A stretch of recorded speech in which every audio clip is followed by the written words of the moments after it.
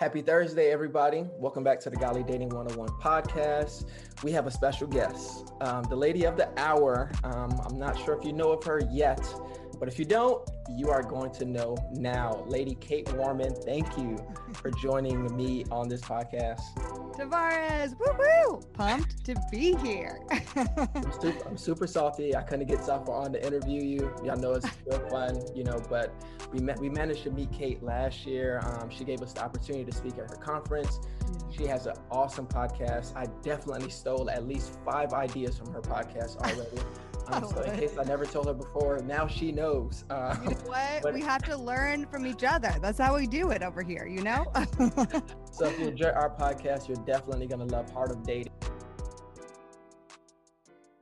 Or maybe you follow Heart of Dating and you didn't know that this was her all along. So Kait, thank you again for joining us. We have a bit of a heavy topic that we want to talk about. And this is something Safa and I stayed clear of because we didn't have too much experience on it, but we have someone that's willing to be vulnerable, open about her story. So today we're going to be talking about abuse. We won't do too much details, but we'll give you enough for you to understand abuse, betrayal, and finding healing. I know many people listening, you're in that season right now. You're probably trying to figure out if relationship is worth it. You're trying to figure out why God may have allowed it. You may be in a lot of those scenarios, but before, where are my manners? Before we do that, Kait, do you have anything you want to say to the people? Or introduce yourself or quick testimony or something to show so we know who you are. Yeah, Tavares, thanks for having me. I'm so excited and honored to speak on this topic. It's super tender. So I want to give that trigger warning to anybody too. I will share a little bit of my story. So just if you're really sensitive to that right now, anything to do with abuse, just want to let you know that before I start talking about it.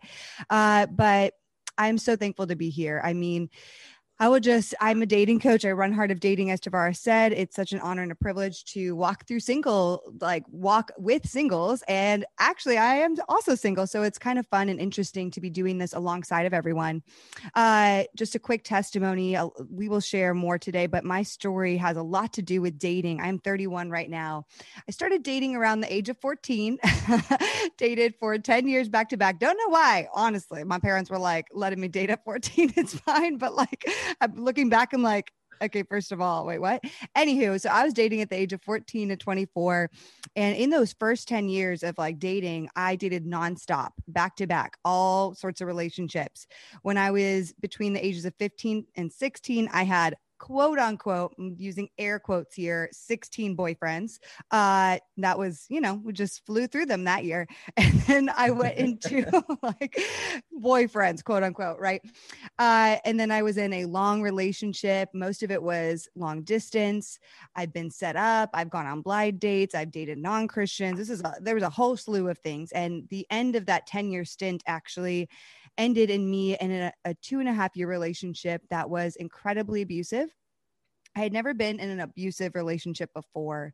And so I've been in lots of relationships, never dealt with that. And so it was really eye-opening for me. And so that was 2.5 years of abuse, ranging from emotional abuse to sexual abuse to physical abuse. All of the kinds of abuse and plenty of betrayal in that 2.5 years. And you may ask why I stayed for 2.5 years. We'll totally get into that, I'm sure, because that's a question a lot of people are wondering, and it needs to be normalized why it's easy to stay in toxic relationships like that. After that, I was in a very low place. I would venture to say I hated myself. Maybe I didn't say that out loud, but internally, I hated all parts of myself. I thought I was ugly from the inside out. I didn't like the way I talked. I didn't like the way I looked. I just berated myself and I felt really low. And that also was compounded by my abuser gaslighting me, telling me I was crazy, telling me I was wrong, never validating my feelings ever. And so I was left in a place where I just did not know who I was. And it left me so heartbroken and so low that I had to take a look in the mirror and say, wait a second, for the last 10 years, I've been dating nonstop, literally. And I don't even know what life is like as a single. I don't even know who Kait is outside of dating. I don't know who Kait is outside of needing a validation from a man. And it was this big awakening for me where I realized I wanted to figure out who that person was. Who is Kait outside of validation, outside of relationships, outside of men? And so I went on a journey of healing, inner healing, counseling, lots of therapy, mentors, actually cutting a lot of men, even friendships out of my life, because even the male friendships were giving me little validations that I realized I needed to cleanse my heart of any male validation and connection at that time. So I went on a journey of healing, really hard journey. And then years later, felt ready to date in a new way. So Tavares, I won't go into all those details, but today I stand before you, sit before you on this interview, I guess. And, that journey of healing, I would never wish to go through something abusive again, such as I did in that relationship. But I can see so much how that led me into depths of healing that I needed in my life. I got to reveal and get closer to myself, get closer to the Lord, understand more of who he says I am, who he has called me to be. And in ways I needed that time of healing. I needed that time of deconstructing and reconstructing who God is, who I was. And it's not a one-step process. It's a total process, which means it takes a while and keeps coming up. But I think a lot of that has led me to be able to talk to you today about this subject and even have the healing and the courage to sit before you and share some of these darkest things in my life. What an intro, y'all. I told you we couldn't address this. So yes, definitely going to be a vulnerable episode. So like she mentioned, trigger warning, if you're not, you don't feel ready to hear it, if you want to listen to this some weeks from now, we understand, we get it, but we know a lot of people are in the scenario. We definitely hope that, Kait's story, can reach them. So I guess how I want to start it off is by saying, you started off dating around, believe you said like 14. So around 14, we have a lot of followers that are around 14. So maybe this will help them as well. So my question is, do you think that's a wise thing to date that young? Let's just start there. Yeah.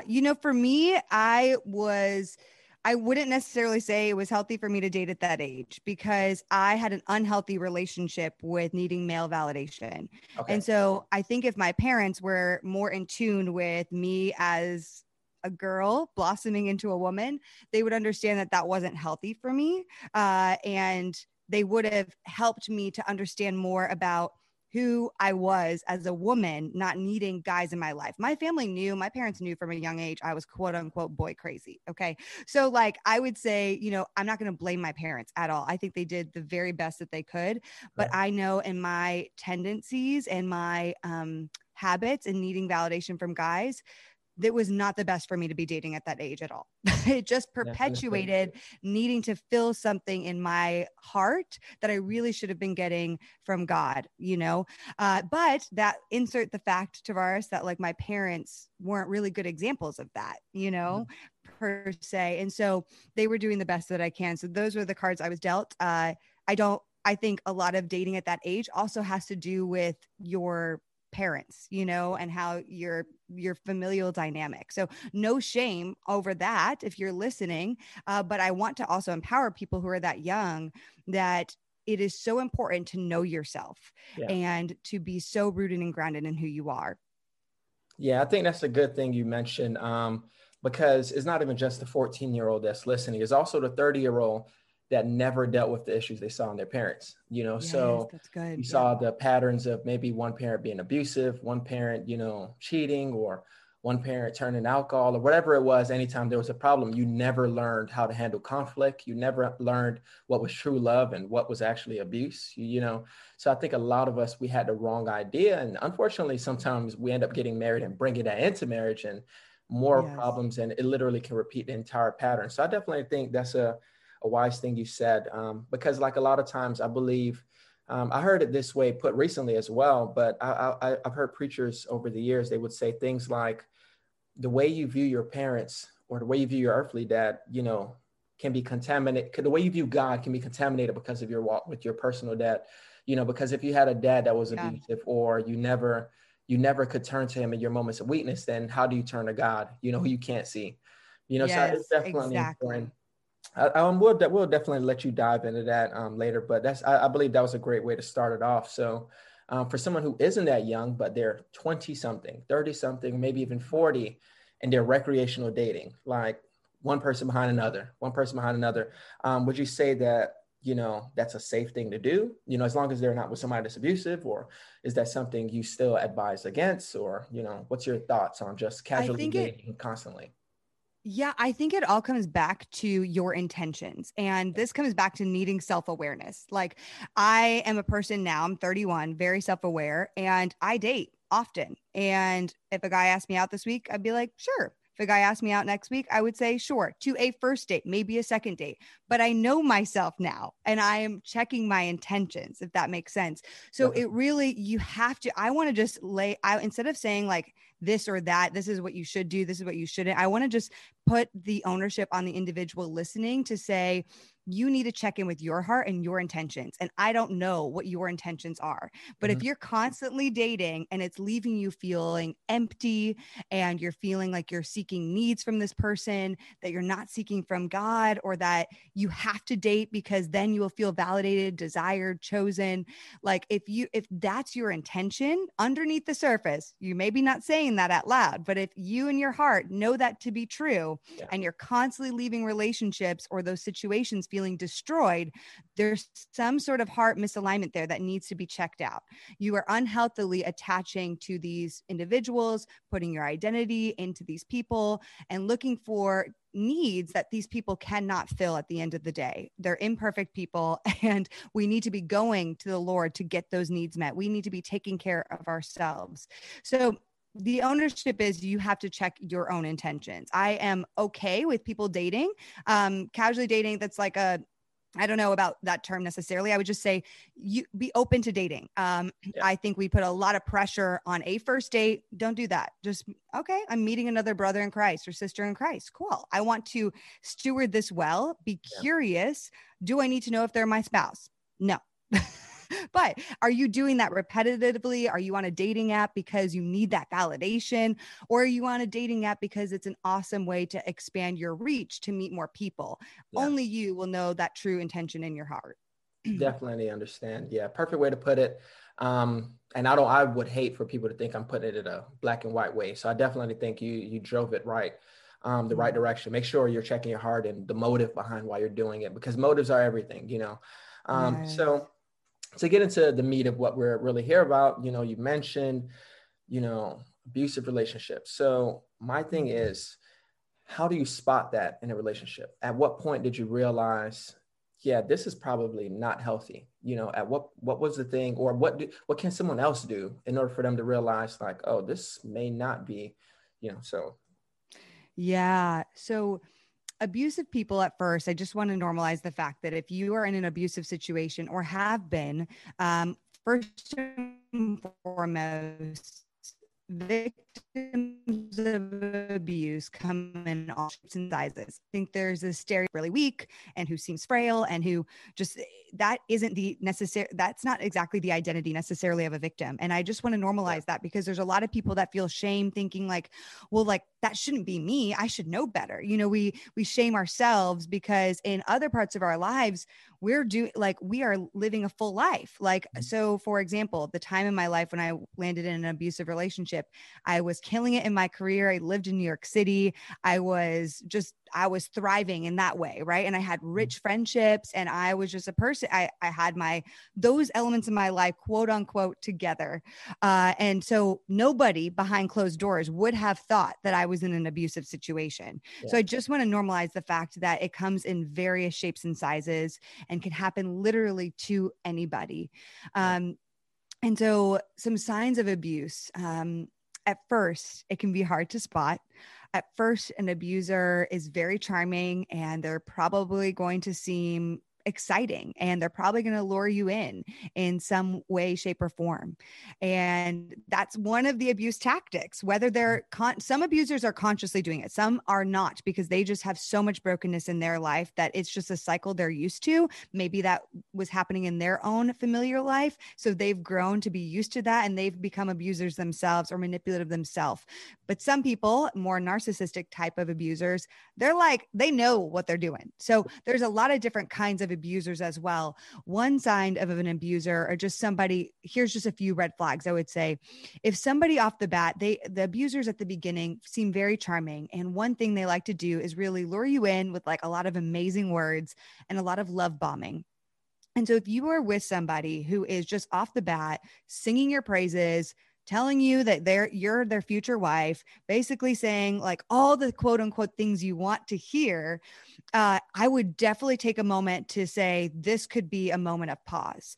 Yeah. And because what happens with love bombing, it's just they're throwing love bombs at you, and that feels good. I mean, it feels validating. It feels nice, especially if that's not something you've heard a lot from a male person, or if that's really something you've been single for a long time. You've been waiting for somebody to say something like that to you. But here's a reality. If you see the flip side, they don't really know you yet. So that is not that those words are not safe. They can't truly be trusted yet. The thing I've had to realize is I latched on to when somebody said all these amazing things about me right off the bat. And especially if it was consistent, because I was like, oh, that's what I really want. That's what my soul wants to hear. But if you can step out of it, I could actually see, wait a second, they don't really know me. They haven't even seen a bad side of me yet. They don't know the ins and outs of my heart and my soul. And so those words of how incredible I am and how they see a life with me after just in the beginning, that isn't to be trusted until they've seen you through time. And you want someone to say beautiful words to you, but when they've known you, when there is a level of trust in the relationship. So if there's a lot of love bombing off the bat, I would absolutely pay attention to that. A few other signs of a person who's just toxic. I would definitely see off the bat, are they a growth-minded person or a fixed-minded person? I'm not going to say fixed-minded people are all abusers, definitely not, but a growth-minded person is more likely going to be somebody who's open to being humble and to changing. Right. And this is key with the growth-minded thing, is that they can pretend to be growth-minded. What you also want to watch for is are they actually taking action in that in their life? So somebody can say like, yeah, I read podcasts, or I read books. I listen to podcasts. Oh yeah, I do my devotionals. I mean, we'll just say it right now, Tavares, like my abuser worked at a big church at the time. And so he was Christian, going in, doing the whole thing every week, was in a men's group, and he was an abuser. So just because they go to church, just because they walk the walk, you need to see what are the fruits of their life. Are they actually humble in heart? Are they actually walking out the fruits of the Spirit? Are they actually growth-minded? Big test of this. If you have something that upsets you, and this is where I'm going to get into gaslighting. If you have something that upsets you, if you have something that is a need, okay, so either something that upset you that they did or a need that you'd like to present, you need to watch how they respond. This is so important. If their immediate response is defense, discounting, deflecting, and not hearing you at all, that is a yellow flag. Absolutely. Now, have I been defensive in my life? Yes, absolutely I have. So, everyone has a propensity to sometimes be defensive, okay? Especially based on how you're framing it up. Like if I'm framing it up to that person like an attack, like you suck and you never do this and you're just the worst. Well, that's framing up for that person to be defensive. So but if you are gently being like, hey, when you said this, it really made me feel just unseen and I felt disconnected, and it just hurt my feelings. If you present it softly like that, for example, and their instant thing is to be like, oh, you're too sensitive. Oh, what? That bothered you? Oh my gosh, you're crazy. You're too dramatic. Woo, y'all, we got a problem. Okay. And if that happens once, okay, pay attention. If that happens more than once and it's a continual thing, this is a major red flag. Okay. Because that turns into somebody being a gaslighter, and gaslighting is a major sign of that's an abuser tactic. Yeah. Gaslighting is a tactic to discount you, to trivialize what you're saying, to deflect. And what happens in the process of gaslighting over time is you start discounting anything you're feeling. You start not being able to trust yourself, because think about it. I bring to this person an actual fact. Hey, you did this. It made me feel this way. And they're like, nope, you're crazy. Nope, I'm not taking ownership of that. You have a problem. I don't have a problem. You do. Over time, even though me saying it right now probably is like, whoa, that's nuts. Just walk away. No, Yeah. if you're dating someone, you care about this person and that's happening, you start getting confused. You're like, what? Oh my gosh. Like, am I wrong? Am I making it too big of a deal of this? Am I being dramatic? Yeah. And then you start discounting. You're like, okay, yeah, it's not that big of a deal. But deep down in your heart, you don't feel heard. You feel totally unseen, and it's confusing and discombobulating. And then you're like, is that really a big deal? Maybe that need doesn't matter. You start discounting your needs. Over time, you stop trusting yourself and you start thinking, you're like, is this, does this really matter? Does it not really matter? And this is the process of gaslighting. Right after they do that, gaslighting is a tool for control, right? Usually after they see that they have control over you, your defenses are back down. You're like, oh, okay, I'm sorry. Like maybe I shouldn't have said it. You're bringing a need or a concern to them, and then you end up apologizing for it. Right. And you're like so confused. And then they swoop in as the comforter. They're like, oh, it's okay. I love you so much. You mean so much to me. I love our relationship. They swoop in with love and affection. And now they're saying all the things your heart wants to hear. And you're like, but they're so wonderful. Oh my gosh, they do care about me. Okay. Like they do care. So can you see how this is just mind warping and done enough of a time without an awareness of it and without calling it out to that person, you get warped into what I call the abuse cycle. And it is just so hard. And it really feels, Tavares, like a drug. I mean, to be honest, it's like you become addicted to a drug, something that when there's a lash out, whether it's an emotional lash out, a physical lash out, that is so painful for you.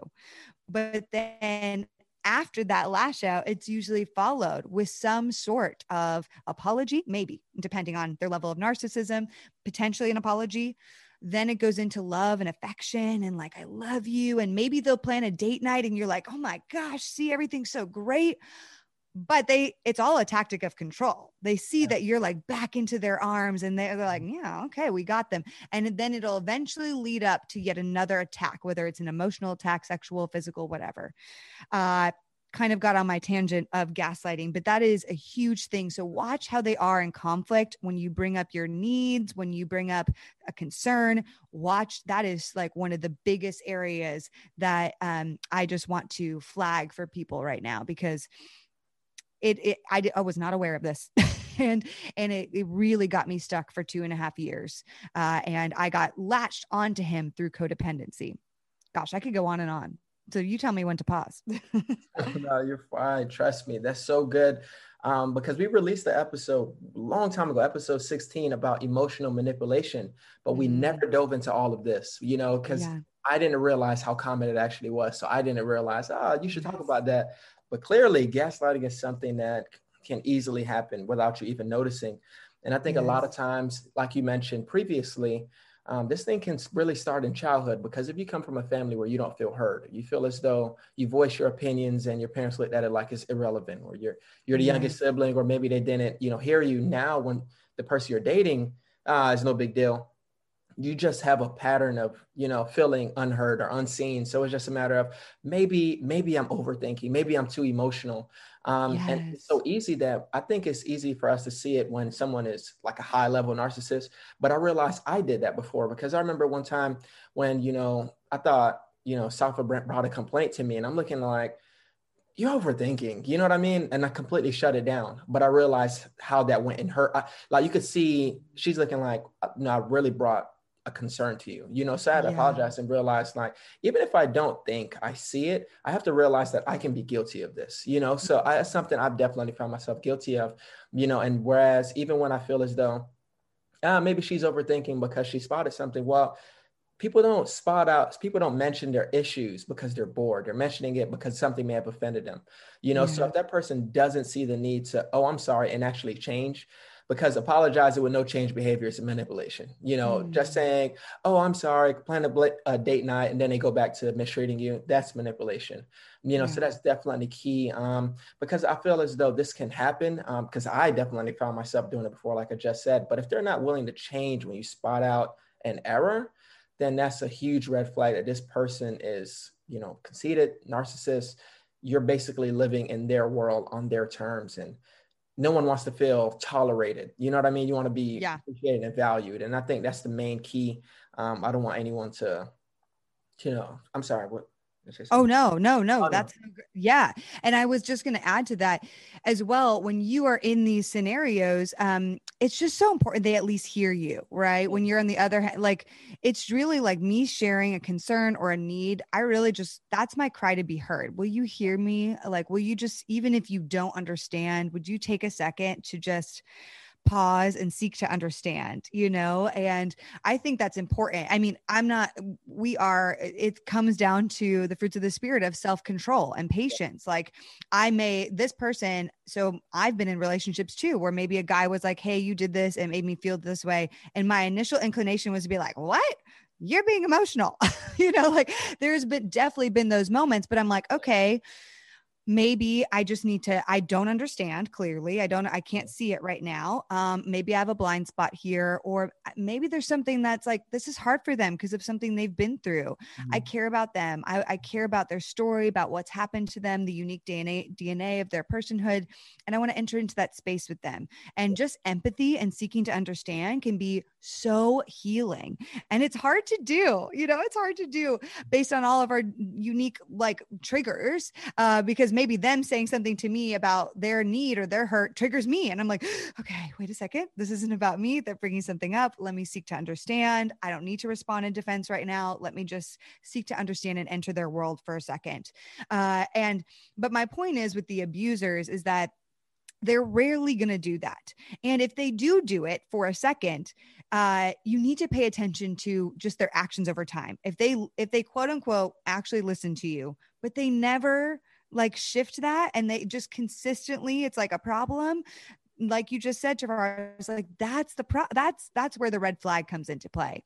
Some people are more outright like gaslighters, and some of it is a little more subtle, and they're just a fixed mindset that they just will not change. They will not take action in their life. And that also is a toxic or an unhealthy person. So there's kind of like the layers. There's like an abuser, and then there's like toxic people, unhealthy people, like there's definitely a scale. And so I don't like labeling people as just you're an abuser or you're fully a narcissist. I think sometimes a lot of us have characteristics of, I can dabble sometimes into manipulation without knowing it, and I have to own that and be like, oh, okay, I just stepped into those waters. I'm going to take ownership of that, right?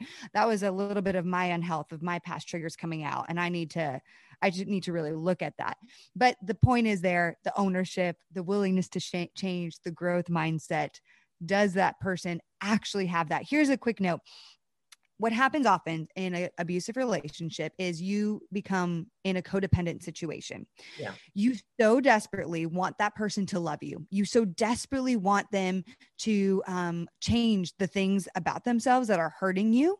And you make it your mission to like consistently try to voice it consistently.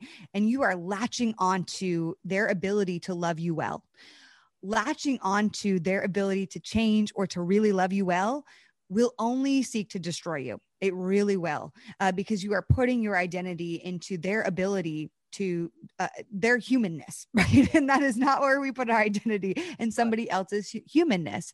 And like abusers love codependency. They are also codependent because they get their validation from having control over you. Exactly. So their validation comes from being able to control you and to see that and to have the power over you. So they're codependent as well. So you're both codependent, but it is just so, I mean, for me in that abusive relationship, I felt so drained just because I would get these hits of dopamine when we would go on a date and he would be loving and he would say the right things and he would show up and I'd be like, finally. And then it would go back to the gaslighting. It would go back to him cheating on me. It'd go back. And I was like, I would be in a tailspin. Like, what's wrong with me? Why won't he ever change for me? Please, like, will you do this? Like, it's hurting me so bad. I'm trying to convince him constantly that I'm worth it. And you cannot convince somebody that you are worthy. You cannot convince somebody to change, and it will make you go nuts trying to do so. And it is so hard. And so I want to just take a moment to say, if that's you in this place, there's no shame for it. But I want you to know that no matter what, you cannot make them change. You cannot make them want to start treating you better. The only thing you can do is walk away. Man, I'm so mad. Like you took like 3 questions and you answered it all right there. Can you change them? That's one thing I really wanted you to address, Yes. because I feel as though a lot of people think they can. And that's a Yes. dangerous game. I think that's a dangerous game, because there are a lot of people that do change, but I don't believe that they change because of you.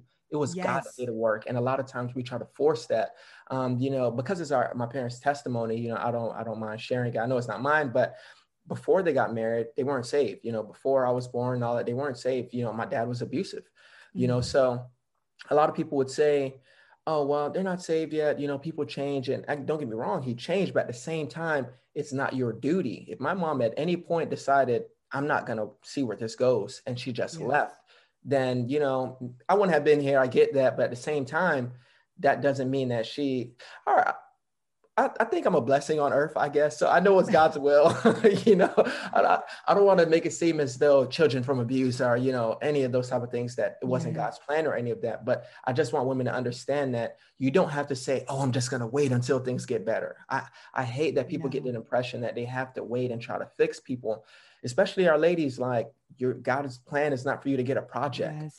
He doesn't want you to find some guy who's terrible, doesn't value you, doesn't appreciate you, and then you hope he turns into a godly man and caring and loving. And the fellas as well, like, if she mistreats you or she disrespects you, any of that, it does not matter how beautiful she is. It's not your duty to say, oh, I'm going to make sure it gets fixed. If you feel as though you have to go because you see this behavior is inappropriate, then making it an excuse is not, it's not worth it. I don't believe that anything is worth it when it pulls you away from God. It pulls you away from who you are, who he's called you to be.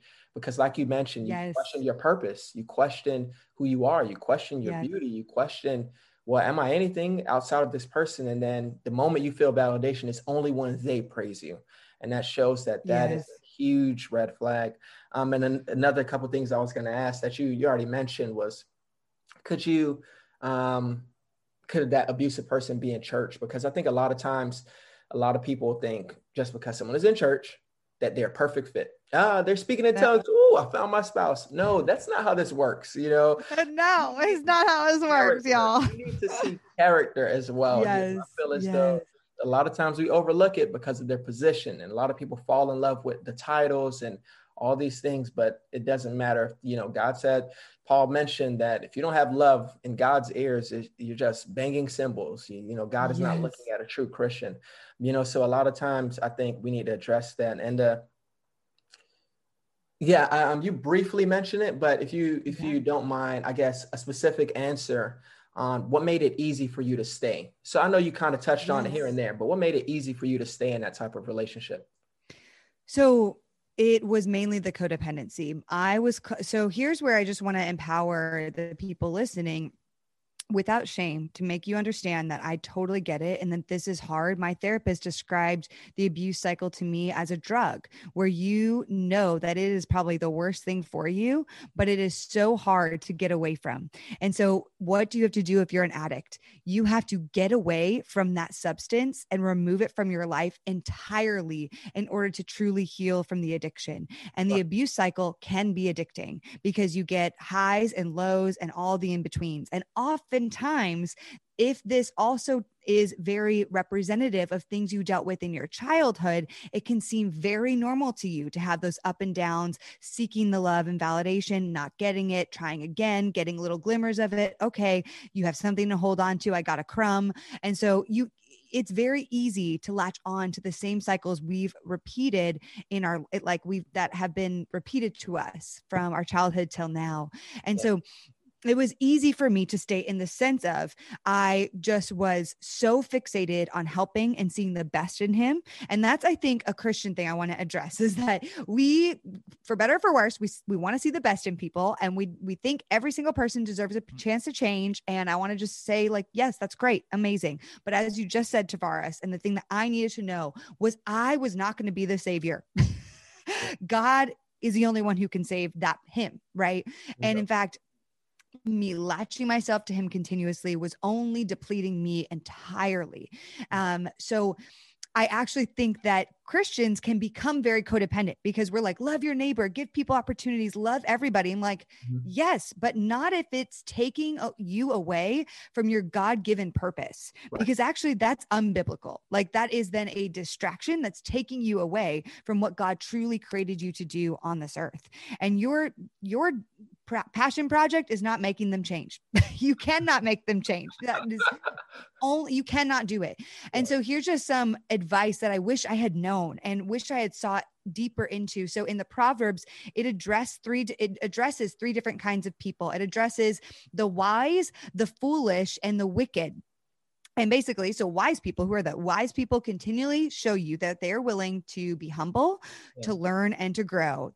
That growth minded we're talking about. Foolish people are often full of excuses and blame, and they often make the same mistakes over and over, and they rarely hear you out. That's the gaslighting. Hello. And then wicked people are, that's the top end of the spectrum of abusers. They're just evil. They are toxic in nature. They're very destructive. And the Bible instructs us to flee from them at all cost. So when you are thinking about the person you are dealing with, honestly, truthfully, which kind of person are they? And you need to look at the fruit in their life, look at the character. Are they a wise person? If they're a wise person, you will see that they humble themselves and take action through time. They go to therapy if they need to. They get into that men's group. They take action to actually work on this, and you see it through time. That's a wise person. And a lot of us get stuck on the foolish person. The foolish person is the one who is like, just maybe sometimes they're like, yeah, sure. That's all, like, I'll do some of that, but they never actually take the action. Or they're constantly being defensive and they make a really good case for themselves. So much so that you start believing it, the gaslighting thing, right? Are they a foolish person? Are they doing that to you constantly? Are they never listening to you? And then obviously, if they're just straight up wicked, are they just showing characteristics of destruction, wreaking havoc? Like if you are dealing with a foolish person or a wicked person, you need to walk away. That is the absolute truth. They need healing. This is honestly not even to do with you. This is their trauma, things that have happened in their life. And I have compassion for abusers because they've become an abuser because of so much brokenness in their life and in their childhood. And maybe you're a person like me who is very compassionate, and maybe you see that. That's awesome. This is the number one thing you can do for them. Pray for them and walk away. Pray for them and walk away. Prayer is going to be your biggest thing. You can only pray for them, but staying with them is going to bring you down. And so it was easy because I clung on to him. I saw like the glimmers of hope within this guy. I had a lot of compassion for his story. He opened up to me about things that he had never told anyone. So I was like, oh my gosh, he's sharing with me. And like, that's really sacred, right? Oh my gosh, he shared things with me that no one shared before. Oh, I totally see why he's kind of this way. Oh my gosh, he told me he one night he was overcome with demonic dreams. Oh my gosh, I have compassion. That must be really hard. Oh my gosh. My compassion overwhelmed me so much that I didn't see that he was never actually willing to change. The best thing I could have done for myself, cut ties and walk away. But I want to also caveat this, Tavares, that it's not easy. And if you've been in abuse, you need help. You need people around you. You need to talk to somebody. You need safe people, because it's not just when you get into that place, you feel pretty poor about yourself, to be honest, and you need other people and a support system that are going to help you through this as well. Whew. But one thing you mentioned was how your counselor, your therapist was letting you know that you need to cut off that communication. So while you guys are still listening, I want to give a shout out to BetterHelp. BetterHelp is a resource that I'm telling you guys about because I don't believe that Christians prioritize their mental health. BetterHelp will assess your needs and match you with your own licensed professional therapist. You'll be able to connect in a safe and private online environment. Your counselor can be contacted at any time. Also, you can set up a phone or a video call, whichever you may desire. So like you've heard from Kait, many of you are in similar situations, or you may be struggling with some type of depression, stress, or anxiety, some type of trauma. Maybe you're being abused or you're the abuser, and this is something that you need to work on. BetterHelp is a resource that can guide you. In fact, many people have been using BetterHelp, so they've been recruiting additional counselors in all 50 states. And so if you're feeling burdened down, I want you all to have a more blessed and stress-free life. As one of our listeners, you'll get 10% off our first month by visiting betterhelp.com/godly. Join over 1 million people taking charge of their mental health. Again, that is BetterHelp, HELP.com/godly. Look, Bumble knows you're exhausted by dating. All the must not take yourself too seriously and 6'1" since that matters. And what do I even say other than hey? Well, that's why they're introducing an all-new Bumble with exciting features to make compatibility easier, starting the chat better, and dating safer. They've changed, so you don't have to. Download the new Bumble now. So I'm glad you mentioned that because, like I just mentioned, a lot of Christians don't prioritize mental health, so I think that's a good thing that you mentioned, because I feel as though, and I know it's different in the Black church, especially I was in, Jamaican church a lot growing up, but I never heard anybody talking about going to therapy, because if you go to therapy, then, oh, no, Kait, you're crazy. Why would you be at therapy? When in reality, you've been dealing with so much, you don't know how to address it properly. Many times have gone by, you may have considered yourself as the problem, and you continue to project that onto the next one.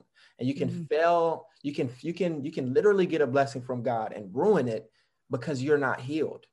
So I think it's important, so I won't say things, tell us about whatever took place in therapy, but in like, how long did that take? Or, or what was your approach to it? Were you always receptive? Oh gosh. So first of all, I'm still in therapy to this day, been probably 8 years since that relationship. So I think this is a never ending process. Like, I'm always a fan of therapy. You need it some seasons more than others, but I'm always at least doing once a month a check-in with my therapist in the very least. And then some seasons it's more than that.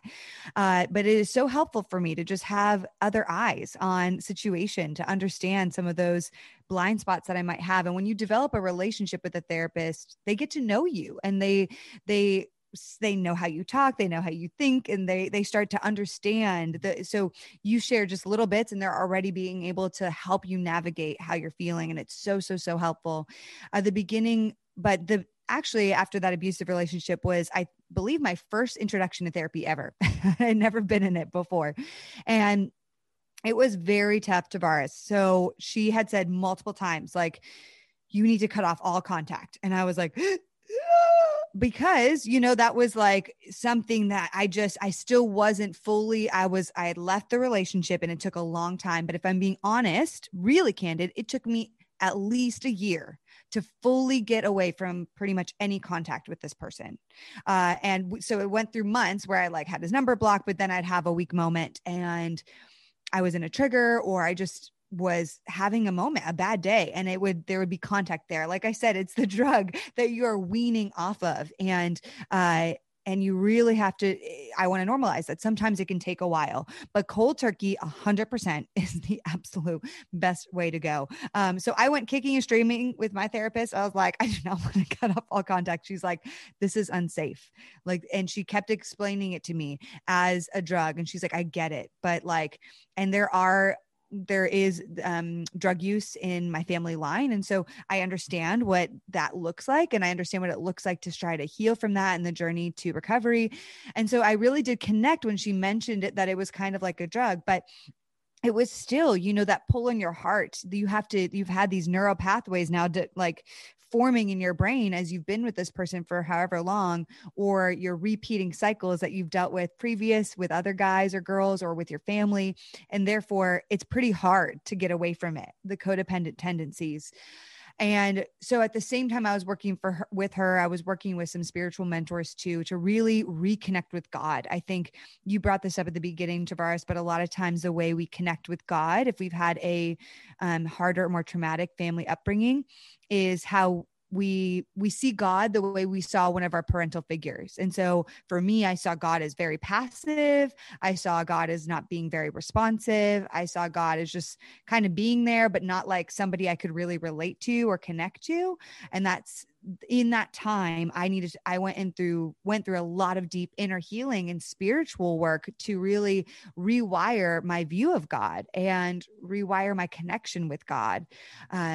And start moving through those belief systems, because I realized I thought every man was kind of like the love I would be like the love that I got from my father. And I was looking for that validation through all guys to say, there's going to be somebody who's not passive, right? There's going to be somebody who really hears me, right? And so I was looking for that in every relationship I was in.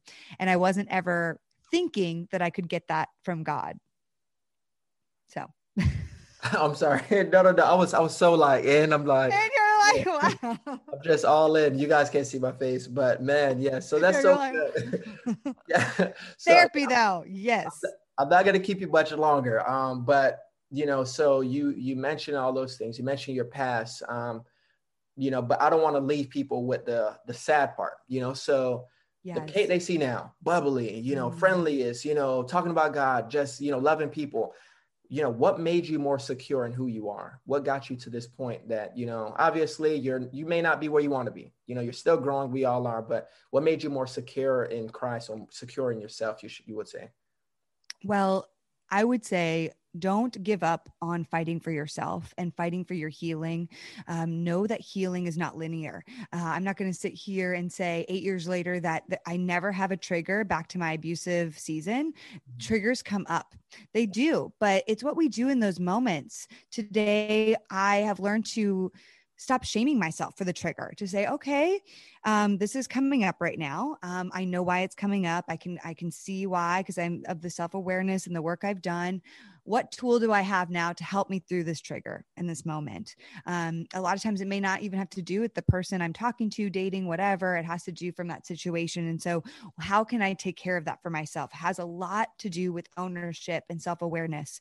And I think we're constantly working on this journey to just pick up new tools to help ourselves to deal with the brokenness from our past, which isn't to like God will use that and give you tools that will be your superpower, that then you are going to be the person. Now, today I have such a heart and compassion to help others to recognize abuse, to feel not alone in that, because a lot of people see me and they're like, oh my gosh, you're so bubbly and happy and blah, blah, blah. And I'm like, yeah, but trust me, I get the depths of your pain and you're not alone. And I still have triggers, and you need to trust the process and the journey of healing and never give up on it for yourself. I think as disciples of Christ, as we are becoming more like Christ, as we walk in the way of Jesus, we just need to know it's a process.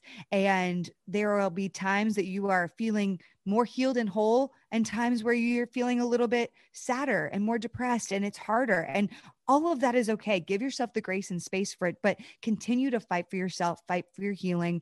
Surround yourself with an incredible godly community of amazing voices that can pour into you. That is a lifeline for me. Like having those people, the safe people that know me in and out of everything. They know all my triggers. They know my story. I know their triggers, their story. We are doing life together. You need to get those people and foster those relationships. We have a lot of surface level relationships. I love people. That's great. Get yourself people that know the depths of your soul, that will keep you accountable, that will walk with you. Those are the people that when you're in moments that are really difficult, they're going to be the ones to link arms with you and make you feel like you are okay, that you are loved, and that you can do this. So you need those people as well. Also, don't give up on the therapy or the healing. Like I said, I don't think we ever arrive to some perfect version of healing, And so if you are like years out of an abusive relationship and you're like, Kait, but this still sometimes comes up, I want you to know that's okay. Yeah. It's again, just what you do with that and how you handle it, and say, the more you shame yourself saying you shouldn't be acting this way, you shouldn't have that trigger, the more you actually will not conquer and heal. Yeah. So you need to have space and grace for yourself. God doesn't look at you and say, oh my gosh, you should be healed by now. So God is saying, like, I love you, my son, my daughter, come into my arms. Yes, that's really hard. That was really hard. This is tough. Let's heal through that other little layer that needs to be healed again. And that you'll see over time that they don't have as much weight anymore, and you can easily fly by them, but don't give up on yourself in the process. So all of that was good, but the main thing I want people to hear from what you just said, healing is a process. Yes. I feel as though so many of us, we're going to try to hear Kait's story and we're going to be like, man, Kait is bubbly. I should have been bubbly by now. No. It's a process. Yes. We don't know what anyone has gone through. And even if we've gone through the same exact thing, your process of healing could be way different, and I believe it's just a matter of staying true to the process, trusting God, the accountability that you mentioned, don't give up. A lot of people, they're just looking like, man, I dealt with 5 abusers by now. Does God hate me? And a lot of people, they take that victim mentality, but you cannot allow what they did to change who you are, So Yes. you definitely left us with so much to process. So good. Very thankful for, your story, and very thankful to see, to hear where you're coming from, to see what God is doing through you now is just amazing. Truly amazing. But the day we're releasing this, you just released the book 2 days ago. Please tell the people about your book, because they need to get it. It's going to be in the description box, Amazon link in the description box. I want you all to click it. Kait, tell us about the book. Yes. So it's called Thank You for Rejecting Me, Transform Pain into Purpose and Learn to Fight for Yourself. And I believe rejection is multifaceted. There's all different layers of rejection, all different ways. When I say rejection, for you listening, it conjures up something. Maybe it's heartbreak, maybe it's abuse, maybe it's abandonment, maybe it's a closed door or a failure. Maybe it's feeling like you don't fit in, you don't belong. Maybe it's the ways you self-reject yourself. Whatever it is, rejection conjures up a lot. And so my book is separated into 11 chapters of different kinds of rejection. Abuse is one of those chapters. So if you connected to this, you'll really enjoy that chapter. I also have a chapter on betrayal, but then I also go into self-rejection, and we didn't get into a lot of that here today, but I believe a lot of also sometimes how we find ourselves in toxic situations can come back to what we truly believe about ourselves, because we already believe lies about ourselves, and somebody comes in and starts reinforcing those lies. It won't seem like a red flag as much because it is so natural to us already. So if we're already rejecting ourselves, believing terrible things, having some self-hatred, someone comes in and is reinforcing that, it's easier for us to be like, well, that's actually kind of true. So a lot of the work we have to do also just starts with the internal self-rejection. And that was a lot of my journey after that abusive relationship. Also, just a clarity factor. I named the book Thank You for Rejecting Me, but I want to just make a quick caveat, because this is about abuse. I'm not thanking my abuser. Let's just be real. Okay. We do not, there is no thank you for doing that to me. That is absolutely not the point. And so I would never thank an abuser, but I am grateful for the journey of healing and wholeness and understanding myself that it led me on. So I'm grateful for what happened after, and grateful for what God allowed me to experience after that. Inside of it, it was terrible. Would never thank him. No.